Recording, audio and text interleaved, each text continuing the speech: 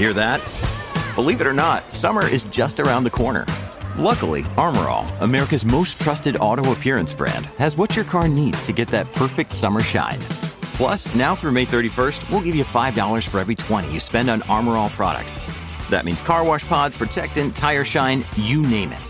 Find out how to get your $5 rebate at armorall.com. Armor All, less work, more clean. Terms apply.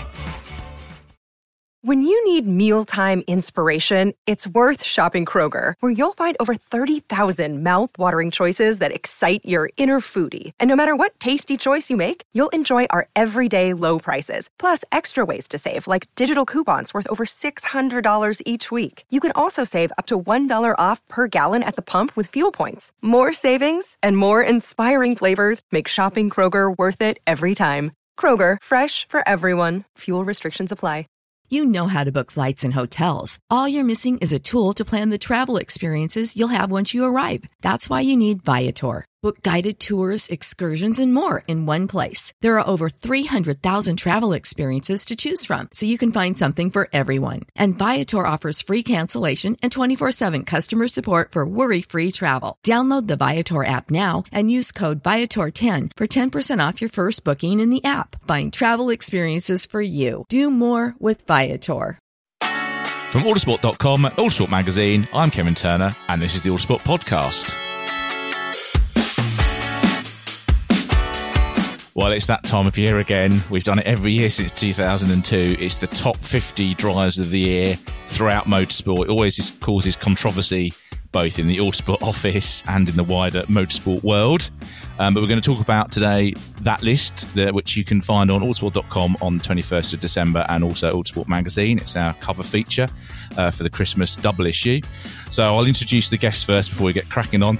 Now, first guest is our Plus and Engineering editor, but the reason he's here is because he had the job of actually coordinating the top 50, which is no mean feat.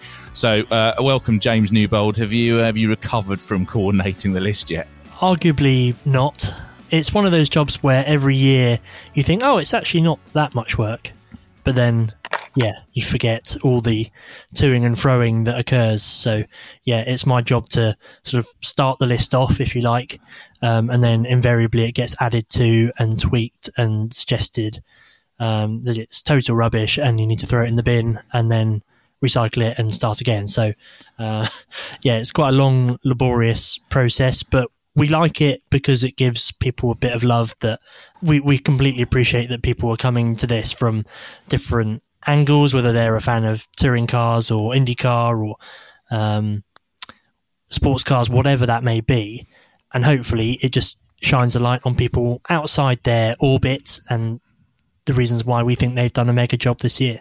Absolutely, yeah. We try and spread the joy. And probably the person with the hardest job is my next guest, because sports car and endurance racing, GT racing with multiple drivers in the same car means that you have to get really deep dive on these things with stint lengths and all that sort of thing, average lap times, and it's really quite a work. So welcome, Gary Watkins. Gary, how did you find, because sports car racing, there were a lot more candidates this year, weren't there, than there have been recently, because of LMDH and LMH coming on stream in both IMSA and the World Endurance Championship. Well, exactly, and readers might have remembered that in the last few years, that in our top 10 in the sports car review of the World Endurance Championship review became a top 5 for hypercar, and we did a top 5 for GTE Pro. And the thinking there was, well, we had so few cars in hypercar that we couldn't really justify a top 10, especially if it was packed out with Toyota drivers. Now, of course, we've had Ferrari come in and, you know, all the other makes into the WEC, so we can justify having a top 10, and we don't have GTE Pro anymore. So obviously, so that disappeared. But yeah, I'd like to thank James for his hard work, but I'd also like everyone to remember that I'm in the paddock before most people, because I'll be at Daytona in January, or most people, by the time they get into the paddock of their respective series, it will be March time, and people will have forgotten about the top 50. But I'm the one who gets it in the neck from drivers who aren't in there or think they should be higher, because memory, by the time they've only got a month to forget about it, and they won't have forgotten about it. So So I'm the one who probably gets most pain. Yeah, but you and Tom Howard, our rally correspondent as well, because obviously Monty also kicks off in January, doesn't it? So I guess you two are probably the ones that get it. Our third guest, who has to be across all of this, so that's why he was an integral part of when we had all our feedback. Me, James, and Hayden Cobb, our allsport.com editor, sat down and went through and went, "Oh, that's a good point. Oh no," and we had quite a long discussion, moving people around. So, Hayden, did you are you happy with the list we've ended up with? Oh, is anyone ever happy with the list we've ended up with? Well, no, that's the one thing we've definitely said previous years. As long as nobody's happy with this list, then we've done a good job.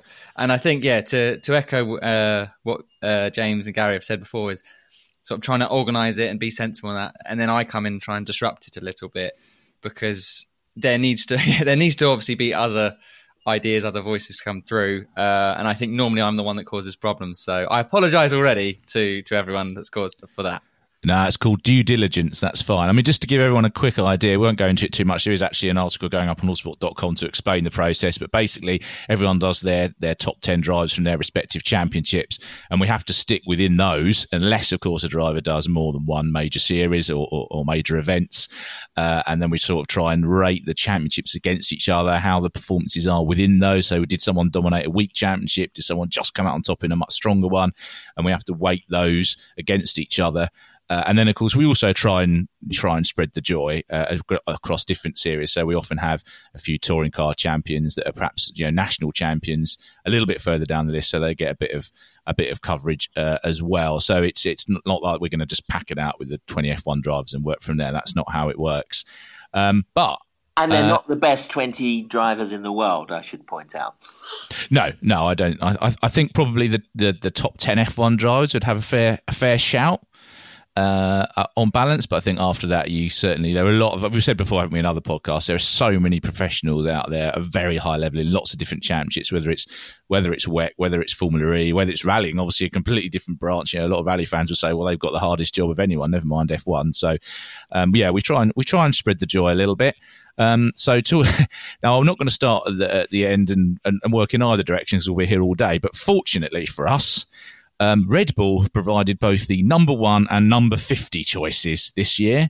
Max Verstappen, I think, would surprise no one as number 1. The F1 podcast, season review podcast, will cover his season in a bit more depth. So, Max, a record-breaking, won the championship with 6 Grand Prix to go and all the rest of it. But at number 50, Sergio Perez. Now, so having Perez at 50 is controversial. Some people would say he should be much higher. He did win 2 Grand Prix and was second in the World Championship. And some would say he shouldn't be there at all because his teammate did win rather more than that, 19 races in fact. So, Gary, what do you reckon? Do you think we should have had him at 50 or should he not be there at all? Or should he be higher? Definitely not higher. Potentially not in the list. But putting him at 50 draws attention to the chasm that you talk about, doesn't it? Blown away by his teammate. Yes, he's a Grand Prix winner. And has a Grand Prix winner ever been so low in the top 50? Probably not. But the gulf in performance and speed and racecraft between the two of them means that he shouldn't be any higher. Putting him number 50, yes, it's a bit cheeky, But we're making a point, aren't we? And it's a talking point. So some people were turning their nose up. He shouldn't be at 50 or he should be at 42. No, 50 was the perfect place for Sergio. Sorry, mate. I'm with Gary on that one. Hayden, what do you reckon? I think putting him at 50 so that we can talk about him without hopefully upsetting too many GT and sports car and Formula E drivers that could have taken that place is probably about right. Yeah, that was it. It was sort of to underline the gap, like you say, between Max and Sergio this year. And that's a very good point. And I'd be intrigued. We'll have to look through the archive to see that how low a Grand Prix winner in a year has staged in the top 50 before, because this has got to be, it has to be the lowest, given it is the bottom position. But I doubt there's been an equal to it. But I do have a little bit of sympathy for Perez in terms of, let's be honest, Max Verstappen has put together one of the all-time great F1 campaigns that would never be sort of matched by any other driver. Really, and granted, Perez, yes, he did underperform in that car and should have won a few more races, but also been on the podium in plenty others. And as you say, the F1 top 10 will delve into great more detail of hows and the whys of how that came about. But he did win two Grand Prix in Baku in particular. He put in a fantastic race weekend throughout the entire thing. And at the point you thought, well, blimey, maybe he can muster a title challenge. Now, obviously, as things have played out, that's not the case. But he did start on a couple of occasions. But yeah, that's probably has given him enough points in the bank as the season's gone on to keep his place in the top 50, but by his fingernails. Going back to this point, the sort of the gulf or the gap between two teammates. I remember in this very podcast a few years ago, us talking about Hamilton, who was number 1, and Bottas, who I think was number 11. And, Hamilton blew Bottas away. And I was saying, well, how can Bottas be number 11? It might not have been a number 11, but it was around that number. And I was just saying he should be much, much lower. So I think we've got it pretty spot on, actually. Yeah, just to give people the idea that Perez is about as far off Verstappen as Logan Sargent was from Alex Albon and Lance Stroll was from Fernando Alonso. And I think that I've toyed with the idea of doing a separate list of weakest F1 Championship runner-up list. I probably won't do that, but I've thought about it, and I reckon it's probably up there with Riccardo Patrese in 92 in terms of how far off he was, Nigel Mansell. But James, you're even more hardline than us, aren't you? You don't think he should be there at all? Yeah, I kind of feel like there are other drivers in the world of motorsport that will probably feel hard done by to not be included in this. The other factor I think that we should maybe consider with Formula One is the season is a lot longer than a lot of other, well, obviously NASCAR kind of trumps everything in that respect. You've got a lot of chances to rescue your season as this year's champion did. But I think, if you look at, an average of, a fantastic performance in Baku with a lot of other performances that were very substandard. And there were a lot of talks about him potentially even being dropped this year. How much does that bring the average down, sort of thing? So, yeah, I came at it from the perspective that he's quite fortunate to be in the 50 at all, really. Had he won his races later in the year, do you think we would have put him a lot higher and James wouldn't be saying he shouldn't be in the... it's that recency bias, yeah. It's a bit like the Oscars, isn't it? Don't release a film early in the year, or, you release a film so it's got a bit of a hype as the Oscars approach, don't you? So you're fresh in people's memories. But for the me, only thing I would say on Perez is, of those 2 wins, one of them was a bit of a gift, wasn't it? Because in Jeddah, Verstappen had his problem in qualifying, and so it was sort of a win by default, really. He only just had to stay ahead of Alonso to win that one. So, yeah, I think there are other drivers that had more standout moments than Perez did in a car that he should have had far more standout moments in, but there we go. Well, we don't want to labour too much on the F1 side of things because there's a separate F1 top 10 for that, but I will run through the F1 drivers that are in the list. So obviously first is Max Verstappen. I think that's a no-brainer, honestly. Third on the list and second of F1 was Lando Norris. Fernando Alonso's in 5th. Lewis Hamilton in 6th. Alex Albon in 10th, Charles Leclerc and Carlos Sainz together in 14th and 15th, which I think is quite an interesting combination. I think they had to be close together. George Russell at 21st, Oscar Piastri with his sensational rookie season at 26th, Nico Hülkenberg, who was a bit of a star in qualifying in the Haas, but never got a chance in the races, did he? Because it ate its tyres in 44. And then, of course, Perez, as we talked about, 50. So, guys, is there anyone, before we move on from F1, is there anyone in that list you think's the wrong way round? I'm pretty comfortable with it, honestly, but anyone that you think, should be higher or lower? Could we justify putting Alonso higher? Well, I guess that comes back to another point that when we were putting the list together of the difficulty of this year, there was few and far between candidates to be in second place. Alonso was one of those names that was suggested, or rather argued against for being the second place driver overall in the top 50, as was Norris and a few others that we'll get to in a minute. And you could say that. I think Norris, in terms of producing the results that he did, particularly when the upgrades came to that McLaren. He really starred, and you could say Norris and Alonso very much had the opposite ends of the seasons, and they slid past each other by mid-season with car development and how their performances laid out. But I'm quite content with the top 10 of the F1 drivers in terms of how they've formed up.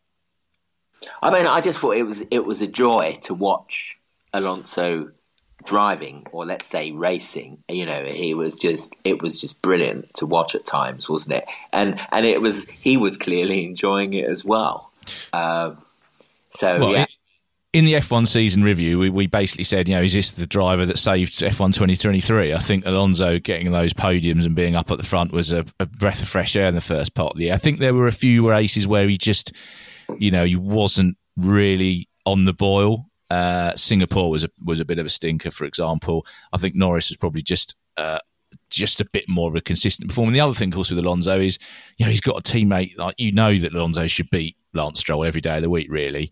Whereas Norris has got, we already know that Piastri is going to be the next, he's one of the next guys. So I think he had a tougher gig there. So I'm kind of happy with them that way around. But I did tot up the scores for all of the top 50s since 2002. I did this a couple of years ago, but I've updated it because I wanted to see if see who number one was. Alonso has just held on after 22 years or whatever it is from Hamilton by 4 points. Alonso's on 894. If you do 50 points for a win and 1 point for 50th, etc., he's on 894, and Lewis Hamilton's on 890, and the two of them are miles ahead of everyone else. Yeah, who is third out of interest? Third? Well, third is a driver that is on our list. It's a non-F1 driver, is in third, and he is in this list. So actually, this is a good way to move on to our non-F1, our top non-F1 drivers. So in the all-time list, as I say, we've been doing it since 2002, Scott Dixon has now moved into a clear third place. And bearing in mind that the people behind him are Sebastian Vettel, Sebastian Loeb and Sebastian Ogier, who are and Jenson Button, Kimi Raikkonen, who are all unlikely to score high points again in our top 50. He's a clear third I'd say he's a clear third until Max Verstappen arrives. Verstappen, by the way, has just made it into the top 10. He is in 10th at the moment, and he'll overtake Mark Webber next year unless something absolutely ridiculous happens. So, Scott Dixon, he's 18th in our list this year, but he was absolutely thumped by his teammate, which is why I guess the leading non-F1 driver, we wanted to put someone between the top two F1 drivers because the chasm between Verstappen and the rest was so big. So IndyCar champion Alex Palou is number 2. So, James, are you happy with an IndyCar driver at 2? Because some people would say that's too high. I am, actually. And, I think in his explanation, in his entry for the top 50, Joey Barnes hits it spot on in saying that, well, across the spectrum of, motorsport, there are few champions that could claim such supremacy over the field in 2023 as Alex Palou did. I mean, clearly he had a bit of, messy off-track situations, but, every single race, he was inside the top 10. And in IndyCar, when you've regularly got 27, 28 cars in the field, that's staggering. And I mean, he had a run of wins in the middle of the season that, pretty well made it appear that anyone else winning the title would be a real stretch.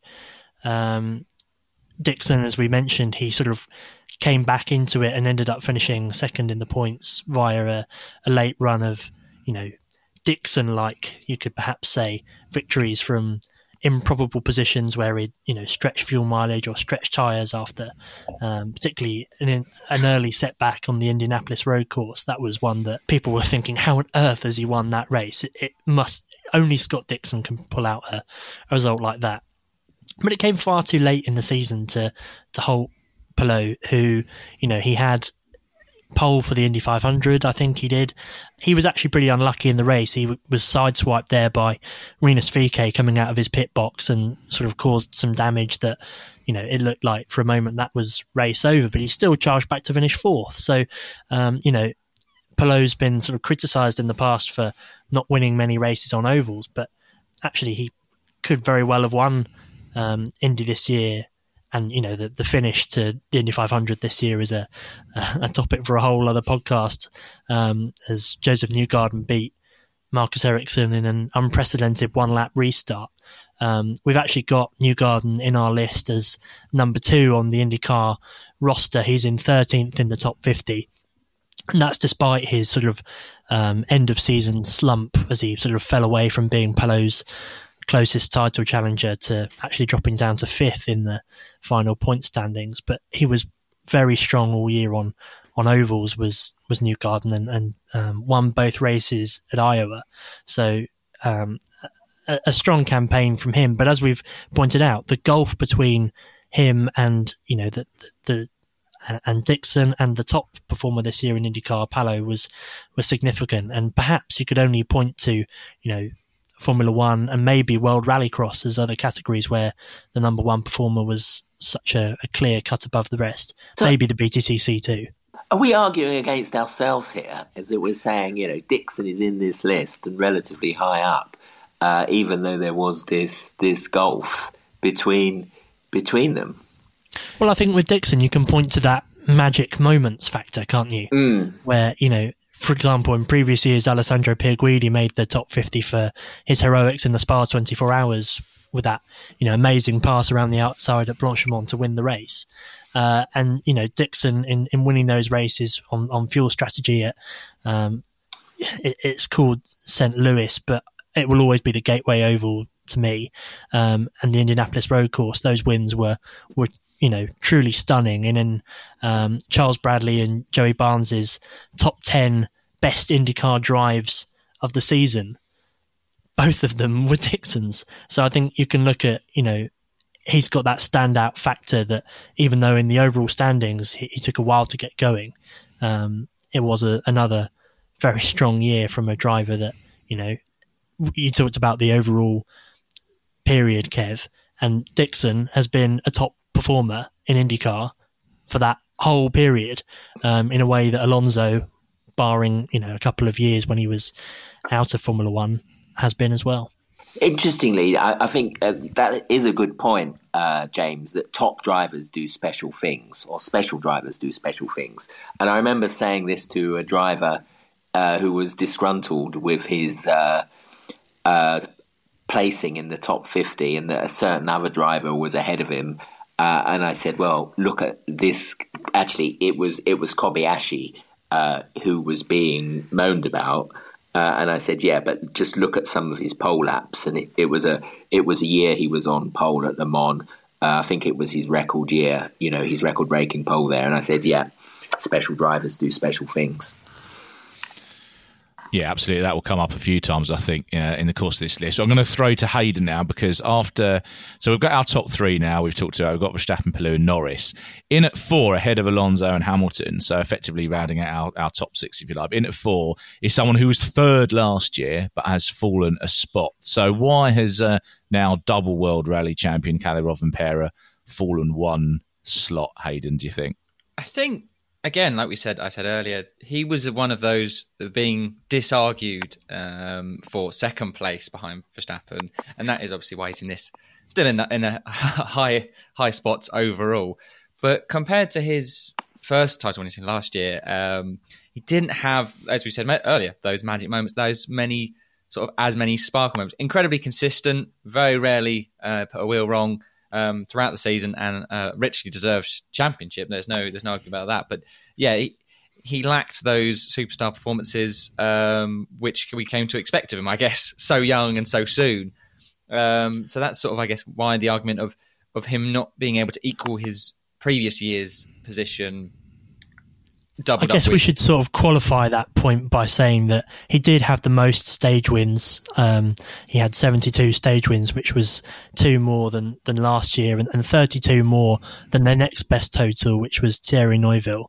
And so, again, in the WRC world, we've got Rovanperä clearly ahead of the next best WRC driver because, as Hayden mentioned, his only non-score of the year was in Finland, where he crashed. He won 3 races. He won 13 stages in a row in Estonia. So, he was, again, a fantastic season. But, you look back at the first 4 rallies and he only had 1 podium.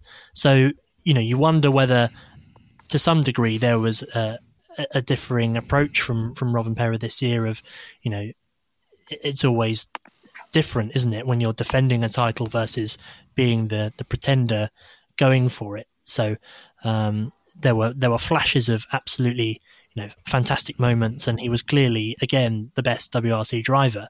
But the question is by how much? And we also, Rovanperä last year as the youngest ever world champion, you also have to judge based on expectations, don't you, to a certain degree? Yeah, and I think I kind of, part of me wanted to really argue him a bit further down the list, not be as high as 4, partly because, Sebastian Ogier, who's in at 30 with his part-time season, he won the same number of events, and actually with a bit more luck, he could have won 5. He could have been 5-3 ahead of Rovanperä. Okay, he had the better road conditions because he was doing a part-time season, which is something that Rovanperä obviously likes so much. He's going to have a part-time season at the age of 23 next year. So, not quite sure how we feel about a double world champion deciding to do a half season the following year, but we can talk. That probably means he won't be in the top 50 next year. If he does, he'll be a lot further down.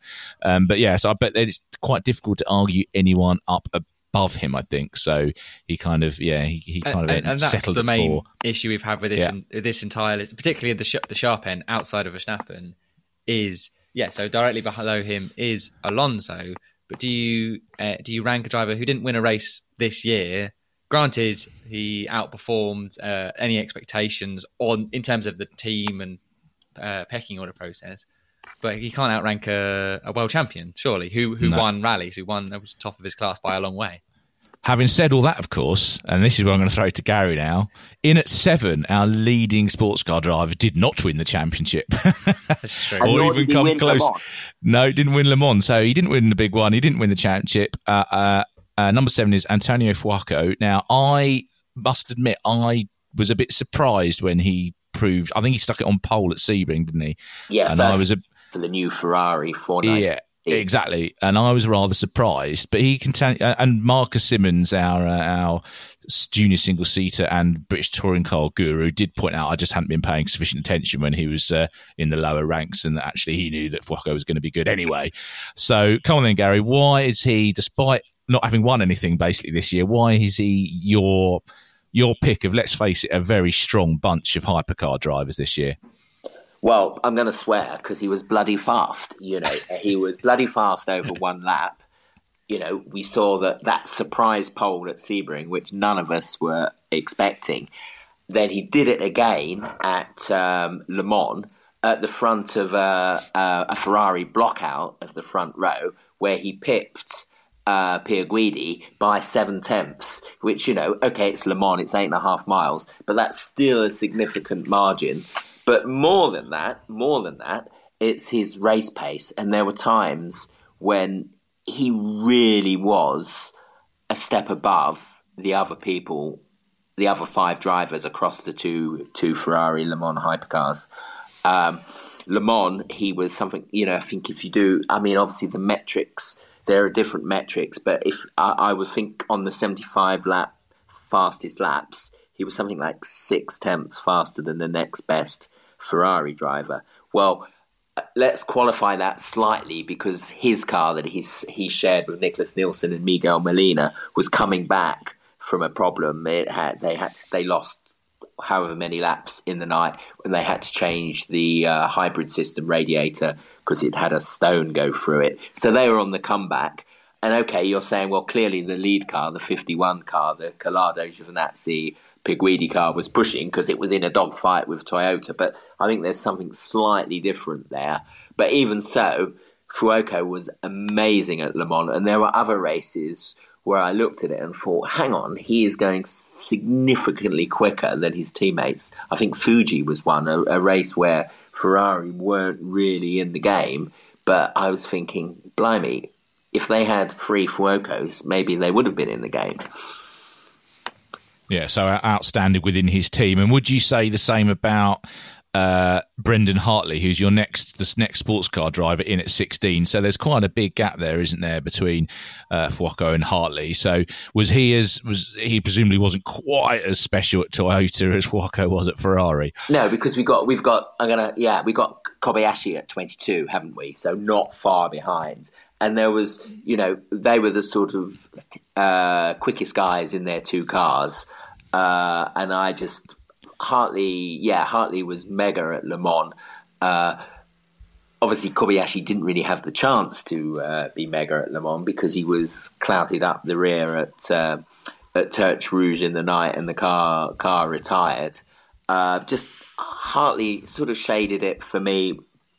I think just consistently over the season, he was the top Toyota driver. But there wasn't that margin between them that there was sometimes, quite often actually, between Fuoco and the other Ferrari drivers. So that sort of explains probably why Fuoco is so high up, and why James Collado, our next Ferrari driver, is down in 33rd place, which is quite a big gap. And I'm not going to say I'm particularly happy with that gap, but I just thought Fuoco was sensational, and I think probably with his high position, we're taking into consideration that yes, he's a prototype rookie. Okay, so was Collado, because obviously he's doing GTs, but he's at a much earlier stage of his sports car career, isn't he? And we knew he was good in GT cars. He came into the GTE Pro lineup last year and was, by the end of the season, was the quickest driver. So we knew he was good. But I think we're saying, I think it's the surprise factor that has sort of pushed him up the order. Yeah, that's probably fair. Actually, on the surprise factor, before we move off sports car racing for a little, we'll come back later on the list. Were you surprised of the Porsche drivers that came out on top this year? Again, maybe Mark Simmons would accuse me of not paying sufficient attention, but are you surprised by the guys that starred both in IMSA and WEC for Porsche this year? Well, the standout drivers across the two arms of the Porsche Penske Motorsport squad were Laurens Vanthoor, who we've got in at 19, so he's in the WEC squad, and we've got Matt Campbell from the IMSA squad at number 25. I'm a bit more qualified to talk about Vanthoor in WEC because that's my championship. Yeah, he was absolutely outstanding. He had amazing consistency. And he was able to do some cheeky little things like, taking the lead at the first corner at Fuji, which was so important in them sort of having their best performance of the year in WEC, where they led the race for 4 hours. And at Le Mans, he was the quickest Porsche driver, and I think that's significant because Le Mans is a race, it's a longer race. There's sort of less strategic variations on the tyres. Everyone is pretty much doing the same thing on tyres within a team, most likely triple stints. So I think you do get a very good picture of who's quickest from Le Mans, and he was the quickest Porsche driver, not by a load, actually, to be fair, but he was quickest. And again, we're qualifying this because he wasn't a prototype guy.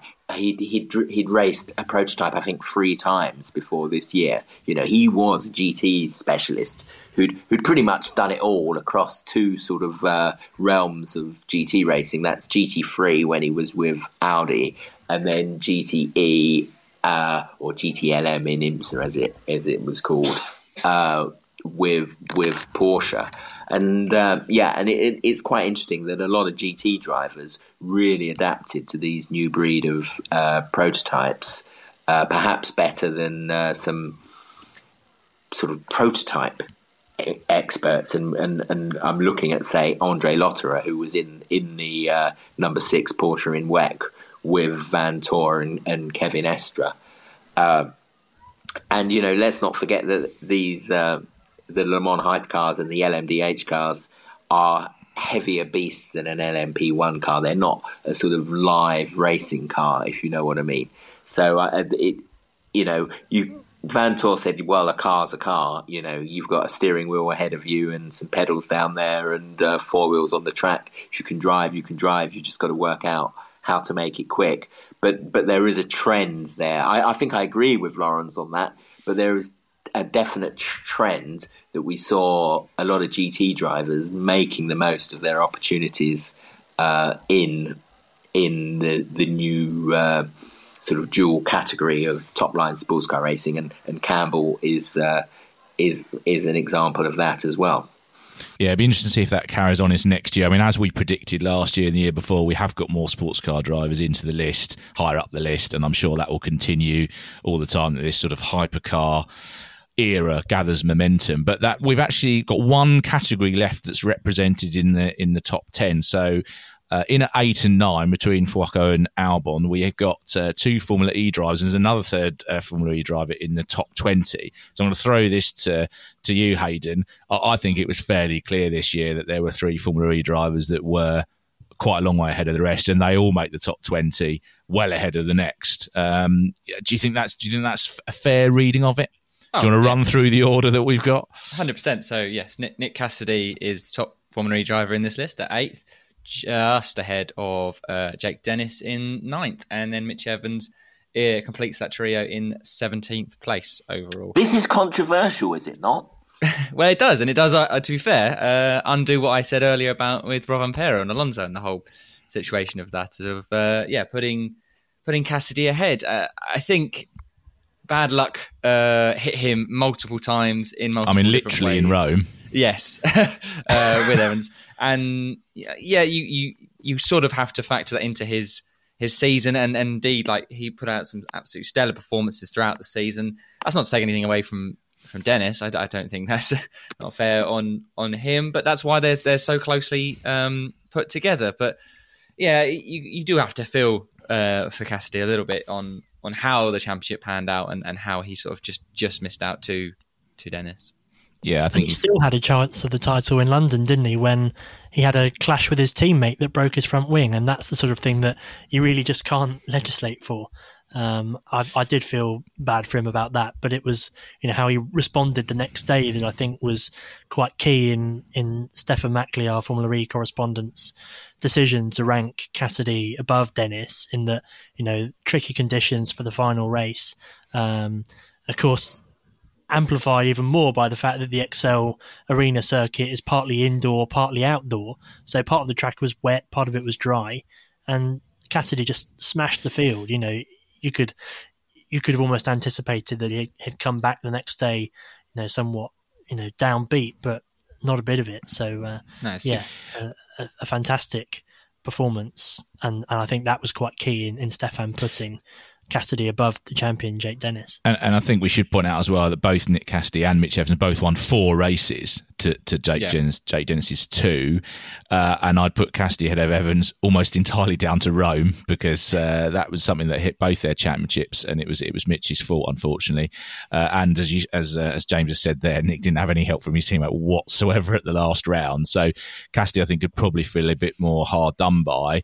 But in Dennis's favour, of course, he had the Porsche powertrain, which was not as strong as the Jaguar for probably 2/3 of the season. Yeah. And so he just kept, the sequence of podiums that he scored, 7, 8, 9, 10, 11 podiums in the season in Formula E is absolutely incredible. So he was a worthy champion. Stefan Mackley decided to put Nick just ahead in his top 10, and we wanted to reflect how close they were by putting them 8 and 9, really close together in our top 50. So yeah, I think that's fair enough. So James, I'm going to go back to you to what you might regard as, well, not esoteric, perhaps that's a bit unfair, but 2 particular regions of the world are represented at 11 and 12 with Japan and NASCAR. So yeah, talk us through 11 and 12 in the list, and then we'll perhaps dot a little bit further through. So at number 11, we've got Rotema Miata, who is the champion of Super Formula and Super GT. And really, you can't do much better than that if you're racing in the Japanese arena. He's a protege of Toyota, and he'll be racing in Europe next year in the European Le Mans Series and in Formula 2. There's not that many drivers that have won both championships in the same year, and he's comfortably the youngest of those that have done so. He had pretty stern opposition this year in the form of Liam Lawson coming in with Team Mugen alongside the reigning double champion Tomoko Nijiri, and he emerged as a race winner and just sort of picked up from there really for the Toms team. And in Super GT, he was partnered with Shode Saboy, and together they put together one of the most dominant seasons in recent history in that championship, which is famously one that often goes to the final race. And our Japanese correspondent, Jamie Klein, pointed out that he had a really significant contribution to a victory in Autopolis with a charging drive there. So Miata, a new entry, and also a new entry at number 12 from the world of NASCAR, who, a bit like in Formula E, we've got our champion behind the driver that the correspondent picked out as the strongest performer, which was William Byron in the NASCAR Cup Series. He's a Hendrick Motorsports driver. He won 6 races this year, which was the most of anyone all season. Hendrick hasn't really had a shortage of top-line contenders to choose from in recent years. They've had Chase Elliott's won a title for Hendrick, and so has Kyle Larson. Elliott, of course, this year had an injury that sort of set his season back, and he wasn't able to win a race before the cut-off, so he didn't make the chase. And the chase went down to... I still call it the chase. It's called the playoffs now, isn't it? That's me showing some age.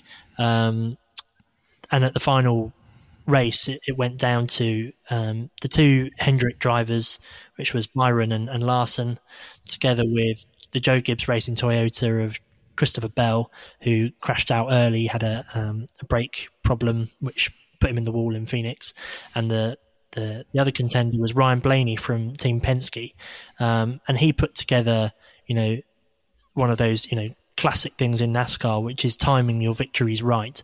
And he, really emerged in the playoffs with, timely victories. Martinsville was the key win that got him into the championship for final race, and actually in the all important decider.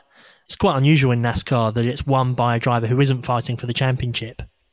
Ross Chastain of Top 50 fame from last year actually won that race, and the title came down to a battle for second place between Larson and Ryan Blaney, and it was Blaney who came out on top. But Jim Utter, who's our NASCAR correspondent, points out that across the season, Byron was the strongest driver. And when you look at where those wins happened, short tracks, intermediate ovals, super speedways, and of course he won on the road course at Watkins Glen. So he was a really versatile presence. And this was his first appearance in the Championship 4. So, in theory, he's a driver that's only going to get better. And although he finished 3rd in the final standings, put together a very strong campaign that, Jim acknowledged by putting him top of the NASCAR contingent here with we've got Ryan Blaney at 23, and we've got Kyle Larson in the list as well at 38. Yeah, I think it's very difficult, isn't it, to rate the Super GT, Super Formula, NASCAR drivers, because we know that, they're destination championships. Super Formula is kind of a junior category and a destination championship, isn't it? They're destination championships that are very competitive. It doesn't always translate when those drivers go elsewhere, so it's difficult. But given the number of wins that Byron got and Miata winning 2 championships, I think that's why they're up so high, knocking on the door of the top 10. The Miata thing is really interesting, isn't it? And I'm interested in him because he's named after a Fiat, and I like Fiats. His dad was He probably isn't. No, he is. He is. Genuinely. Really? He is. That's amazing. Named after the Ritmo, which we called over in the UK the Strada. His dad's a big Fiat fan, and they've sort of put the extra O in to make it pronounceable in Japanese. Is spectacular. But he's being groomed by Toyota. He's been part of their setup for a while. He's also reserve driver for the WEC next year. They're bringing him to Europe. the original plan that he was going to do WEC in the Lexus, sister brand of Toyota in the ASP team. But now suddenly they pushed him off, or I think he pushed for it, off into Formula 2, which I think is great, because clearly he's a mega driver, and we can see in front of us in Formula 2 what he can do and if he can go further. But I don't understand the logic for Toyota actually in putting him in F2 with Carlin, because what does your first year of F2 prepare you for? Well, your second year of F2, and then your second year prepares you for your first, do you know what I mean? So, Toyota, who are not in Formula 1, of course, they want him to be part of the WEC squad, but they put him in F2. Well, clearly it'd be better for him to do WEC, and he's doing an LMP2 program in ELMS. There's no clashes between ELMS and WEC, so he could do those two things. So, yes, I think it's great that we're going to see him in F2 next year, but I don't understand the logic on Toyota's part there. But clearly, he's the boy's a bit good, isn't he? Yeah, I wonder if it's a case of try and go as far up the single-seater ladder as you can and then do other things, because it tends to prepare you. But if you've done Super Formula, I'm not really sure whether F2 is necessary, so I do know what you mean. That's exactly my point. That is exactly my point. Yeah, well, it'll be interesting to see how he gets on. I mean, if he does well in both, he could be another feature on this list next year. So that'd be good. But right, so earlier on we talked about special drivers doing special things, and in at number 20 is Shane van Gisbergen. Now, he lost the Supercars Championship to Brody Kostecki in the sort of controversial Gen 3 switch, different teams getting on top of it in different ways, Ford not really being in the hunt most of the time. He also won Bathurst, but Hayden, he's not actually at 20 for any of those reasons, is he? He produced a special moment in a completely different championship. Yes, Shane van Gisbergen winning on debut in NASCAR on the streets of Chicago, I think first since 1963. Johnny Rutherford was the first last driver to win on debut in the Cup Series.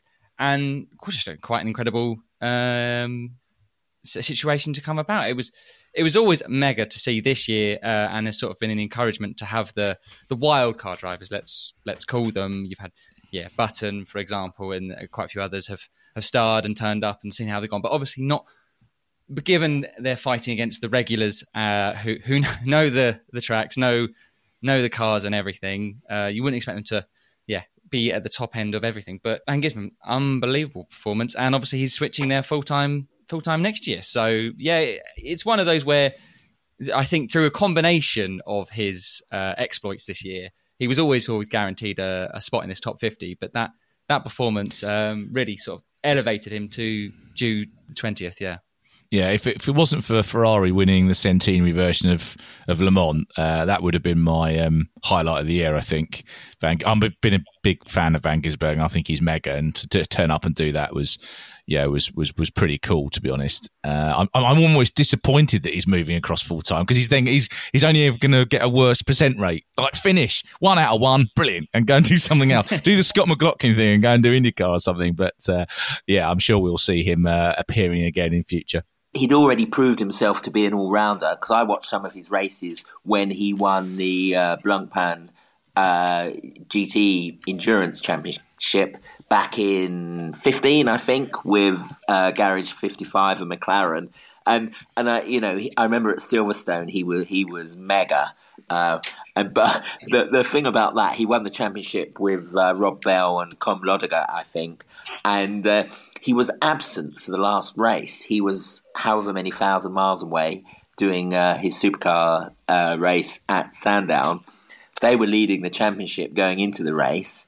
They didn't score any points, but no one else scored enough points to overhaul them. So he won the championship, even though he was 8,000 miles away, which I always like that story. But my point really is that, should we be surprised that he made the transition from V8s to NASCAR and did such an amazing thing, where he's already shown himself to be a real versatile talent?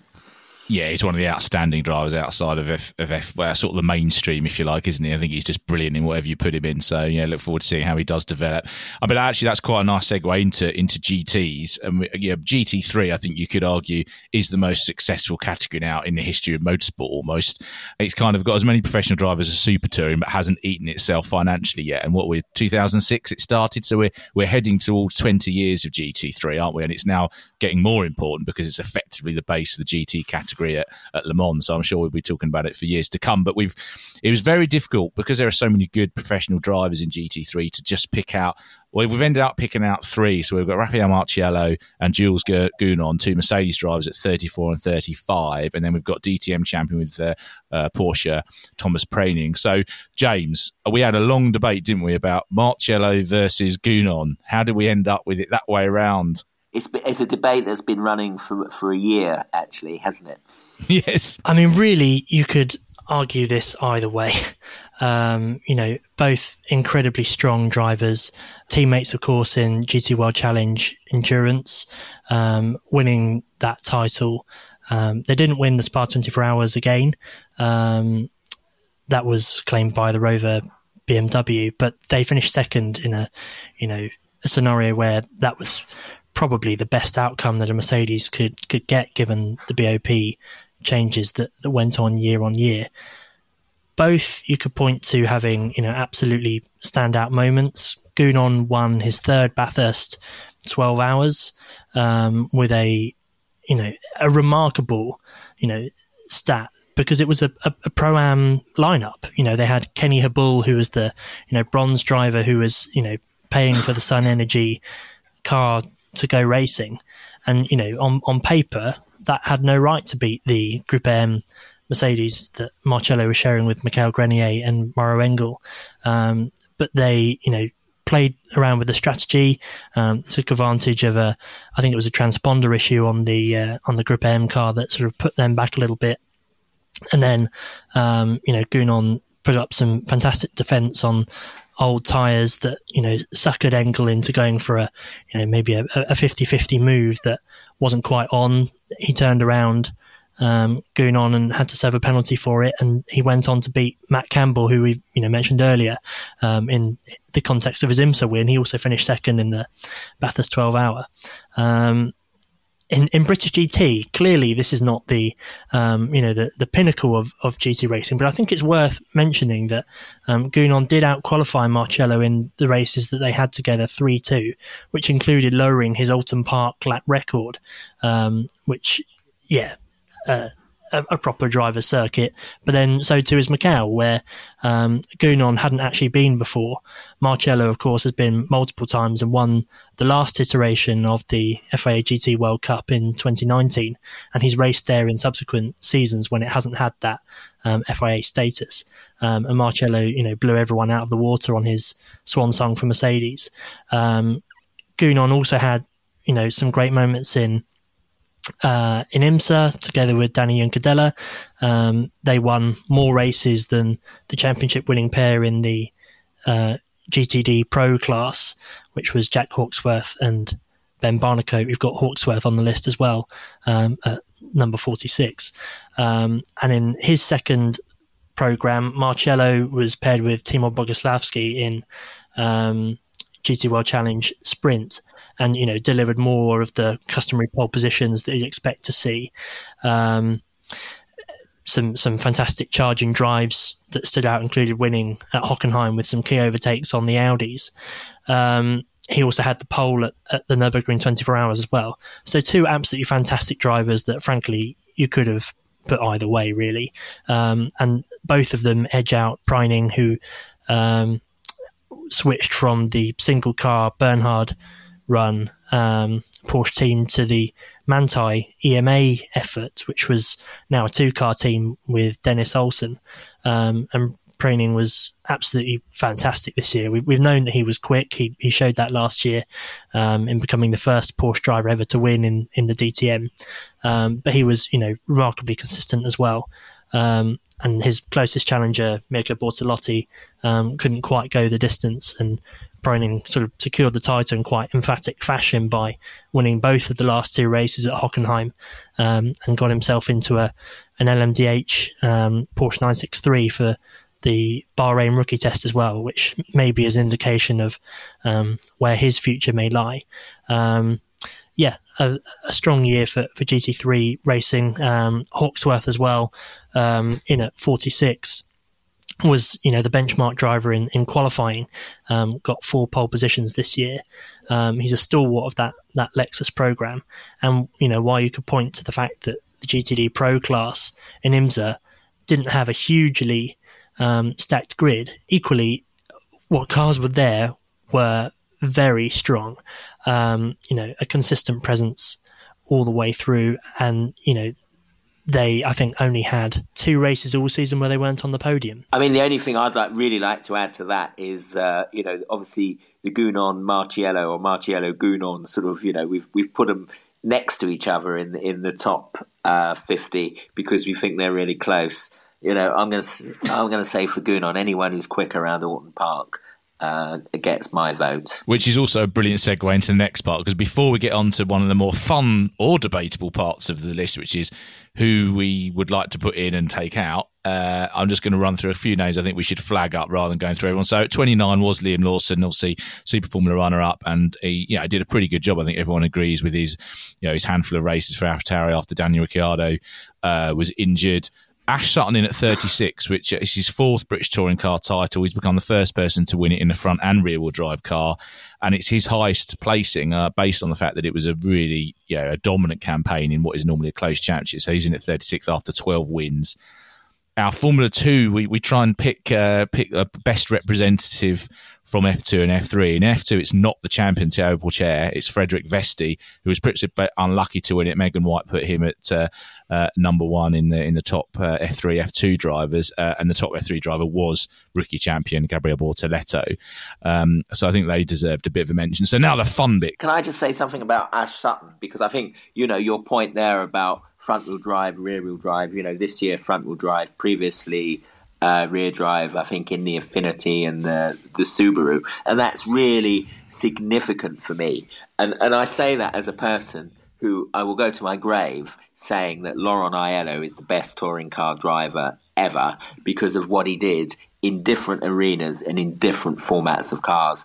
So forget about your Rovalias and your Bielers who won a lot of championships, but always with one manufacturer.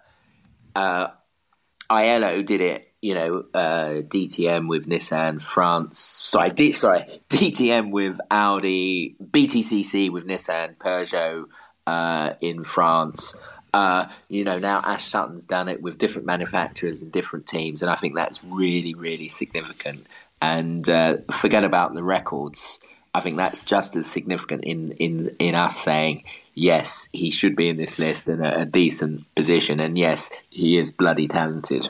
Yeah, ahead of next season's British Touring Car Championship, we are going to attempt to do a bit of a series of top 10s, one of which will be the top 10 British Touring Car drivers of all time. And I would suggest that Sutton has already done enough to be in that list, even if he retired tomorrow. So I just haven't decided where yet. So stay tuned for that one. Okay, so Hayden, we're at the fun part of the list where we get to argue who should have been in that isn't. And if I may be so bold to ask you, who would you take out, if that's not too harsh a question? So who's on the bubble that, the classic case of when someone complains, oh, you were 51st. Who's 51st on your list? Sure. I think this one was dismissed at the time because we were formulating the list with championships still going on, which isn't uncommon. And one of those was Formula 2. And as you've just alluded to there, Thiago Pourchaire has missed out, and whereas Vesti, not the champion, is on it. I do, yes, it's a tricky one to argue into it, but I do feel he was, definitely within that contingent of just missing out. But the problem was, who would I argue to take out of the list to put him in? Now that is the really tricky bit that we went on and on. Ultimately, that's why he's not there. But maybe you could slip him in for a Thierry Neuville, maybe, I think it was one of the candidates that it was tricky, but we are talking, not much in here. But Pourchaire had had the season that did enough in terms of winning the title. One win to it, but consistency by and large delivered the championship for him. And now we have that curious thing of sort of circling back to what you said earlier of he's off to Super Formula, Tomma's off to Formula 2. So I mean, champions over. It'd be interesting to see how both get on in their respective crossovers. I think that'd be a fascinating watch for next year. So which of the two drivers is stepping up and who's stepping down? They're both stepping sideways. I mean, regular listeners will know I'm not a huge fan of consistency in scoring points. Surely the point of a race is to win it. So I'm given how long he's been in F2 level, I think Porsche should have absolutely smashed it this year. So I'm not overly upset not to see him in the 50. But yeah, definitely worth mentioning because winning the F2 championship, no matter how many years you've been doing it, is still a hard thing to do. And then your point goes back to my point about what does a year of F2 do for Miata? It prepares him for year 2, you know. Yeah. What about you, James? What about? I mean, obviously we had the final discussion about putting the list together, but who were you most miffed that didn't make it in? There are a few drivers that I sort of thought had a good shout. I mean, Louis Delatraz was one who won the World Endurance Championship P2 title. Also had a couple of standout drives in the European Le Mans Series when he was in a Pro-Am car run by TF Sport, and he won outright in Barcelona with a sort of a case of, all right, I'll do it myself sort of drive, where he just charged through the pack in the later stages. Another driver who I thought also may stand an outside chance was Pato O'Ward, who actually finished ahead of Joseph Newgarden in the IndyCar standings.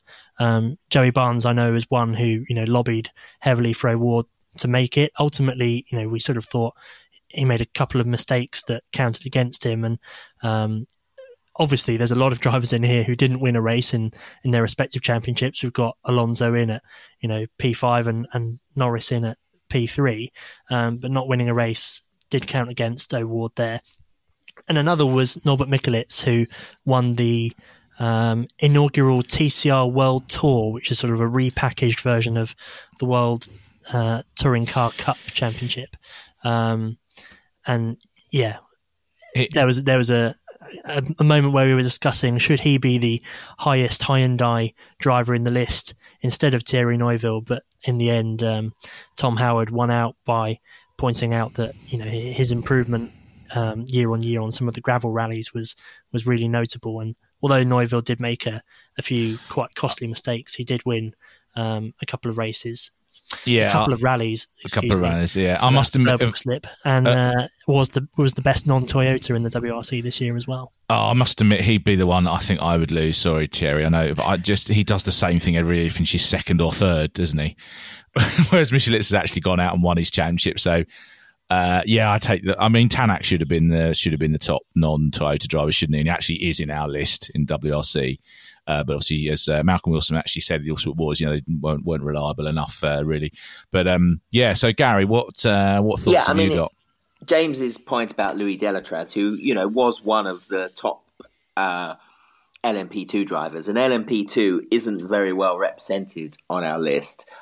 We've got Philippe Albuquerque in at 27 and Tom Blomqvist in at number 32, who both had dual programs. Their primary program over in IMSA, both driving for Acura, but they also both did LMP2 programs in WEC. Now, LMP2, there were, I think, because there were so many good drivers, perhaps there wasn't a standout. But Albuquerque is probably high up that list as high up as he is, because he was very, very good in WEC, even though he didn't win a race. He did get a maximum points, I think, when the Jota car won at Sebring, but wasn't registered for points because it was running instead of their 963 LMDH before that arrived. But Goodyear did something very interesting. Goodyear is the sole tyre supplier of LMP2 in WEC, and they came up with something which they called the Wingfoot Award, and Wingfoot is that sort of funny Goodyear badge with a foot and a wing. And the Wingfoot Award was based on the fastest double stint at each race, and he came out top in the sort of little mini championship that they did, even though he only did 5 of the 7 races because he missed a couple because, as I said, IMSA with WTR Andretti was his primary program. That's significant for me because I think there's no better way to judge a driver's pace than his speed over a stint on a set of tyres. That is the ultimate judgment you can make on someone's pace. So that's why Albuquerque is so high up, perhaps a little too high, given that he wasn't winning races this year. But perhaps he is too high. And, some people say Blomqvist is too low, but then his Daytona victory with Meyer Shank, of course, was tainted by the tyre pressure scandal when they were found to be running outside of the prescriptions on the tyre pressures, which because the sensors or the software or whatever within them had been fiddled with. So that's slightly tainted. But yeah, I think LMP2 is underrepresented, but there is a reason for that, and it's almost that there isn't a standout driver. I think it's also because of hypercar, isn't it? Because you'd struggle to put lots of LMP2 drivers in when you've got a burgeoning hypercar class at the top of the tree. But it's a very good point about stints, actually. We see that at the Aston Martin Autosport BRDC Young Driver of the Year Award. Quite often the finalists can match the benchmark drivers. Johnny Adam, for example, often does the GT3 running for us, and the young drivers can get down to the lap time when the tyres are fresh, but over a longer run they tend to fall further and further behind the pro that just can manage the tyre and just do the lap time, whatever the conditions, whatever the tyres are doing. So because, I think that is a good point. But for them it's a new skill, isn't it? Exactly, yeah. That they will learn if as they go up the ladder or as they move sideways or whatever. So, are there any other drivers before I wrap it up? Are there any drivers that we want to mention that should have got in there? I'd like to mention one who is in there, and that's Sébastien Bourdais. And I want to focus on Le Mans because he came back to Le Mans. Well, he didn't come back because he's obviously been a regular there with the Ford GT, and then he was there in an LMP2 car Vector last year. But he was absolutely amazing in the Ganassi Cadillac this year, and he showed race-winning pace in that car. They had a messy race. They had a number of incidents. They had a penalty again for tyre pressure issues. But the pace he was able to do was pretty much not far off Toyota and Ferrari. And given that they were only 2 laps down, they had a big penalty. They had some dings and knocks.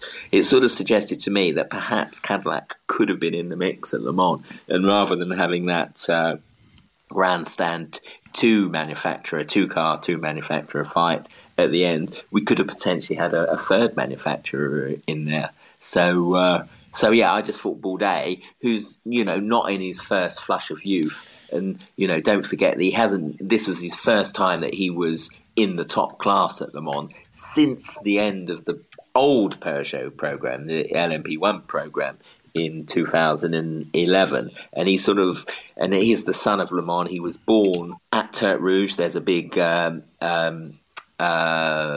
maternity hospital there.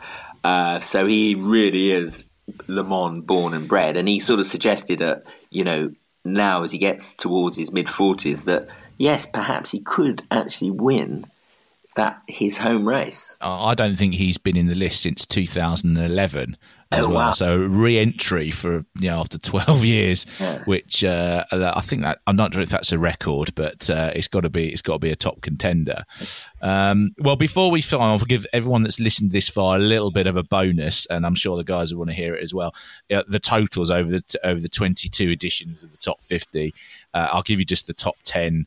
as they stand at the moment. And I think some of these will change probably next year. Perhaps we should do a separate podcast on the races of the century, drivers of the century. So Fernando Alonso is just 4 points ahead of Lewis Hamilton. If I tell you they've got 894 and 890 points, mentioned that earlier. Scott Dixon at 3, the top non-F1 driver. Sebastian Vettel, Sebastian Loeb and Sebastian Ogier, 3 Sebs, 4, 5 and 6. Then it's Jenson Button, Kimi Räikkönen, Mark Webber, and then number 10 at the moment, who is just, he's overtaken Nico Rosberg into 10th overall, Max Verstappen, who I think, given the way things are going at the moment, will be rising up that list fairly quickly in the years to come with our top 50.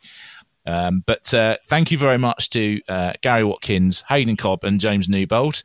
And thank you for listening. Hope you enjoy the top 50. I would make a request. Please don't take it too seriously. We take it very seriously putting it together, but we are also very aware that you could argue, as we've just done, many different drivers into many different positions. It's meant to be a way of highlighting different star performances during the season. So it doesn't mean if a driver isn't in this list, it doesn't mean we don't think they were any good. But if you have got some nice constructive feedback, drop us a line at autosport@autosport.com. Maybe if the same driver keeps coming up in all the emails, maybe we'll do a feature on them in 2024 as a kind of what we could call the Jules Gounon factor, because I think that's pretty much what happened last year, isn't it, James? Thanks very much, and we'll see you in time for the next one.